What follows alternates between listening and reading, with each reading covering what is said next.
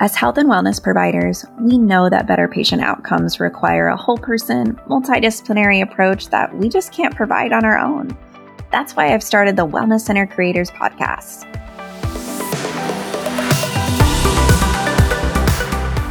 I'll be bringing you interviews with experts, tips, tricks, secrets, resources, systems, and solutions so that you don't have to reinvent the wheel. And creating your wellness center won't feel like starting over.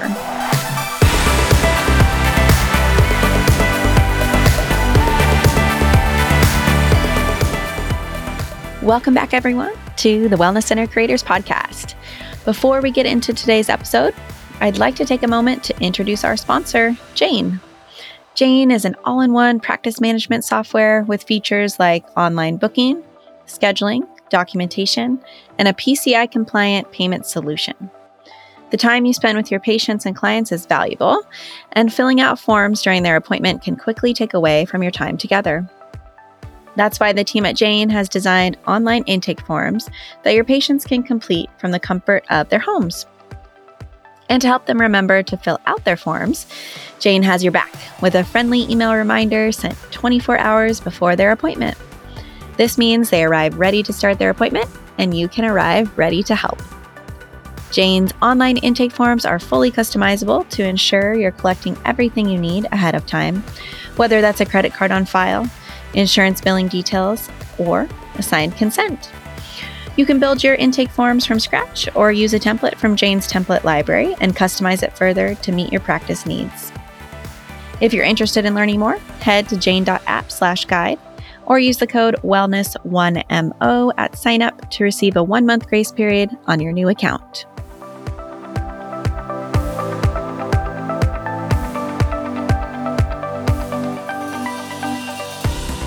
Welcome back, everyone, to the Wellness Center Creators Podcast. Today on the show, we have Nicole McCance. Nicole, welcome to the show. Yes, so happy to be here. Thanks for having me. Let's start with having you share a bit about your story, how you got to be doing what you're doing now.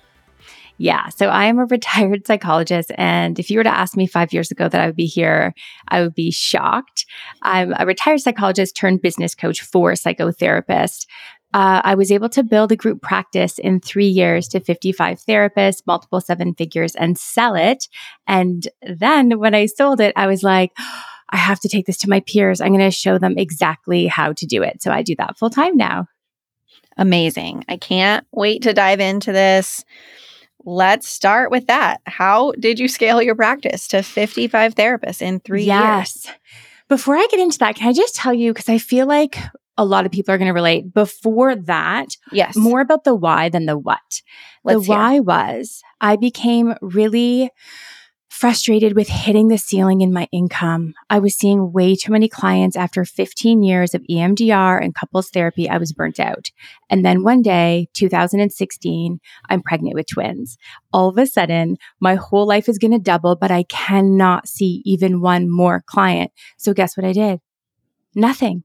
I did nothing because there was no business coach showing me the way for 2 years now. Fast forward, I have the most beautiful twins and mommy is still working every night, seeing all the clients until 7 p.m. So it was that I did it for them. Like I hit the wall. And I'm saying that because I think there's so many listeners that are like, I can't anymore. Like I was like almost forced to do it. Yeah. And it was a lot of trial and error and wasted time and money and mistakes, that's for sure, until I got a business coach, which I'm very passionate about now because, of course, I help people get there way faster. Yeah. But I think the first thing I did right was I systemized before I hired. I got everything out of my head and into the Google Drive and manuals, and I built the container before I filled the container. And I think a lot of people, sadly, yes, I see you clapping, yay. I think they do it the other way around. And then they're like, this is really stressful. And then they stop. Yeah. Yes. And then so after building the container, you want to fill the container. But I tell people that your first hire should be a mini me. Hire a version of yourself. Why? Because that is your reputation. That is the experience people are looking for. It is going to be easier to move some of your clients over so you get more of that time freedom. And then number 3, so first you build the container, then you fill it, and then of course you grow it. And I'm just such a big fan of digital marketing because it works while you sleep. Mm-hmm. Absolutely. And we could do a whole hour on digital marketing for sure. There's so many ins and outs there.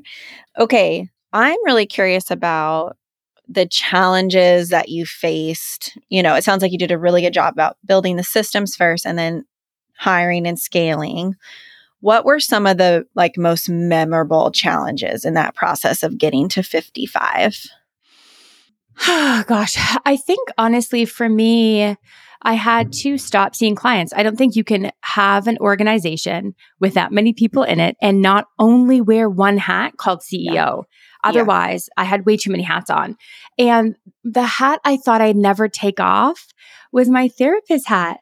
I was so clear that I was put on this earth to help people. I just didn't know it was going to end up being therapists in their private practice. But back then, that was really hard. It was a bit of a grieving process, honestly. I had grown up with some of them, 15 years and just watched them change their whole life. And then I took off my supervisor hat. And then, of course, I took off the CEO hat when I sold. That was tricky. I think the other big part too was making 55 people happy because I'm a perfectionist in my personality. So I had to grow myself so much. I didn't know that part. No one tells you that part. As you become a leader, I had to morph and grow and just deal with all my own stuff.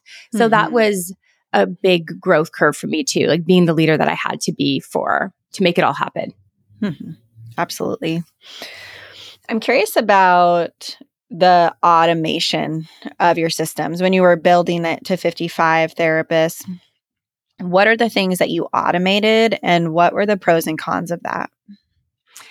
I had an operations manual and a therapist manual. I operated everything. So and I give this to all my members now, but we had an opening checklist. So every single thing, because we had 24 rooms, 7,000 square feet. So there was a lot to do, right? And there would just be a checklist of all the things. Because I am also, to be honest, between you and I and everyone listening, I'm a recovering kind of, let's just say it, micromanager. So I really love the checklist because this was my brand. This was my baby and my reputation. And I just wanted everything systemized. What I systemized, which was truly, I always say systems will set you free.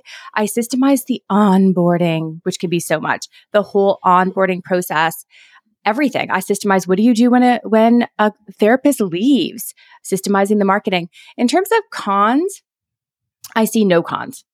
I don't see a con of systemizing unless you do. Tell me if you do.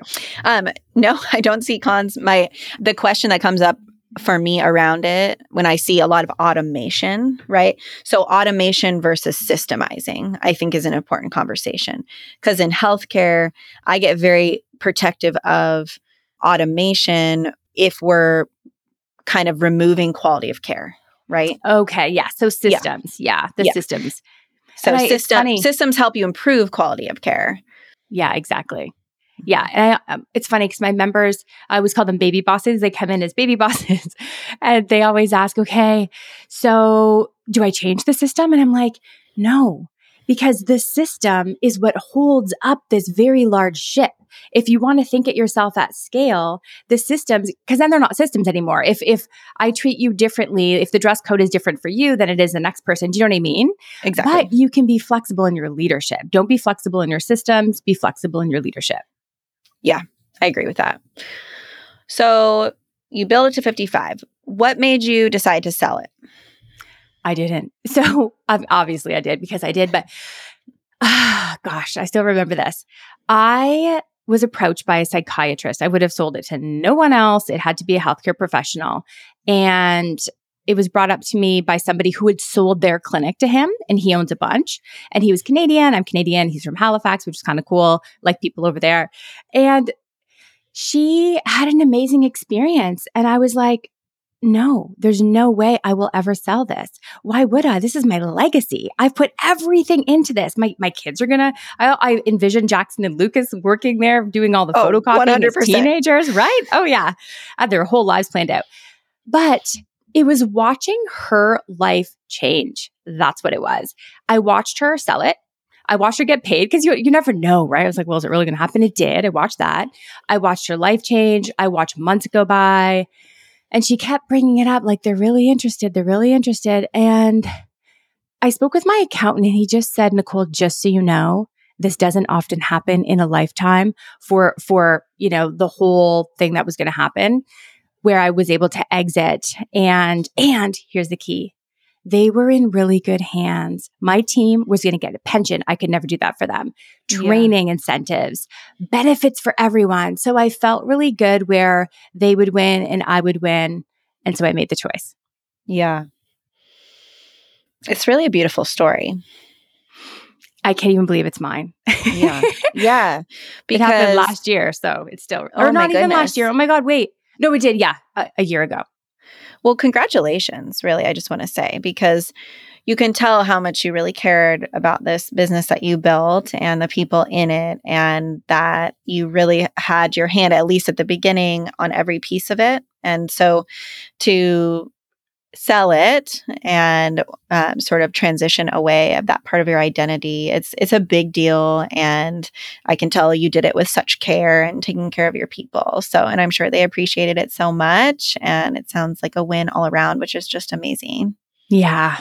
Yeah. And then this year I retired as a psychologist. So just for people listening, when you sell, you often have to sign a non-compete that you won't do treatment, of course, because they don't want you going across the road, right? You started the brand. Just start again, of course, and take all the people. Yeah. But by then, usually you're not seeing clients anyway. So it kind of makes sense at that point.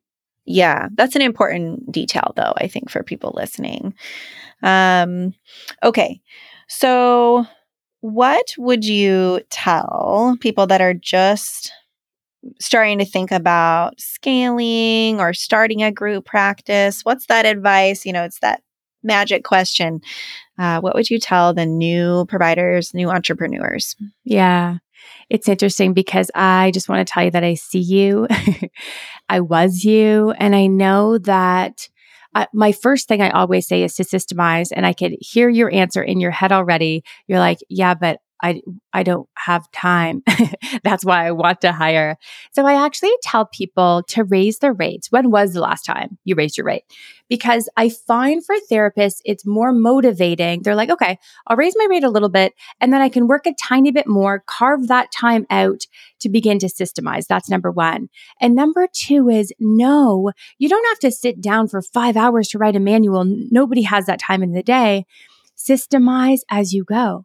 Use Loom. Loom's my favorite friend. The video. I love Loom. Oh my gosh, right? I don't know how people did it without like the Looms and all the things. But Loom is a video screen recorder.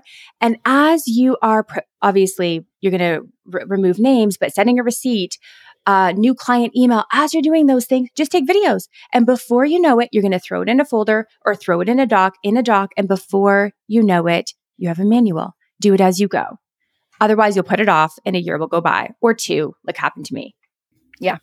I love that. And number three, so there's also number three. So one, find the time. It's going to motivate you, raise your rate a little bit. Number two, systemize as you go. And number three, start dreaming a little bit. I think that just thinking like, ooh, who would my first hire be? A mini me. Wow. Okay. Like, what would that even look like? And ooh, what would my name be? I find like just putting it out to the universe, putting it out for yourself as like, whoa, this could be a thing. It's easier to live into if you allow yourself to dream. Mm-hmm. Yeah, I agree. Those are solid advice. What is your favorite thing about coaching other coaching therapists at this point in your life? Like, what just lights you up about it? Oh my gosh. It's so, in some ways to me, it's so different than therapy because I liked really deep therapy. And what I love about this so much is that it's tangible. It's tangible. I hired my 7th therapist I had many people in August because everyone travels in August. They were in Europe for 2 weeks, and Nicole, my practice was still running itself. So it's more, in some ways, more rewarding, at least for the way my brain works, because you know how you'd have those clients and they were doing well, but they wouldn't tell you, and then you don't know for sure. But with our clients, you see their lives change, and that is visceral and measurable and so rewarding. Oh, it's so beautiful. Well, it sounds like you're doing amazing work, and I'm so glad that we've connected and shared this with our audience today. Sounds like you have a giveaway for our listeners. I have all the giveaways. So today I'm giving away a starter kit, because here is the thing. I know that you're lost. I was so lost. I didn't know the first step. That's why it took me 2 years to do anything, because I didn't know the first step. So when you don't even know the first step, I find you freeze. And then because you're so busy seeing clients, 2 years go by. So don't beat yourself up. If you were me, I have a starter kit. Expand your practice, the first 3 steps. And the link should be in the show notes. I also have a podcast, The Business Savvy Therapist. Awesome.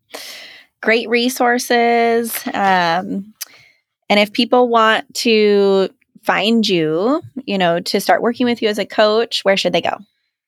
They can go to Instagram. There's a party over there, over 40,000 of us over there. Nicole.McCance, which is my name, method. Nicole.McCance method. Wonderful. Nicole, it's been an absolute pleasure. Thank you so much for being here. My pleasure. Thanks for having me.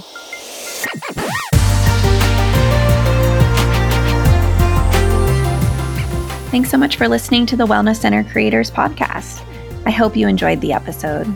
Please visit our website at wellnesscentercreators.com for more show notes and additional episodes.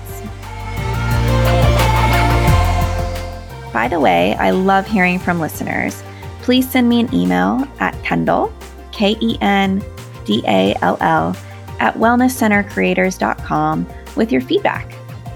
And if you send me a question, maybe I'll read it on the show, anonymously, of course. Thanks so much again for listening, and we'll catch you next time on the Wellness Center Creators Podcast.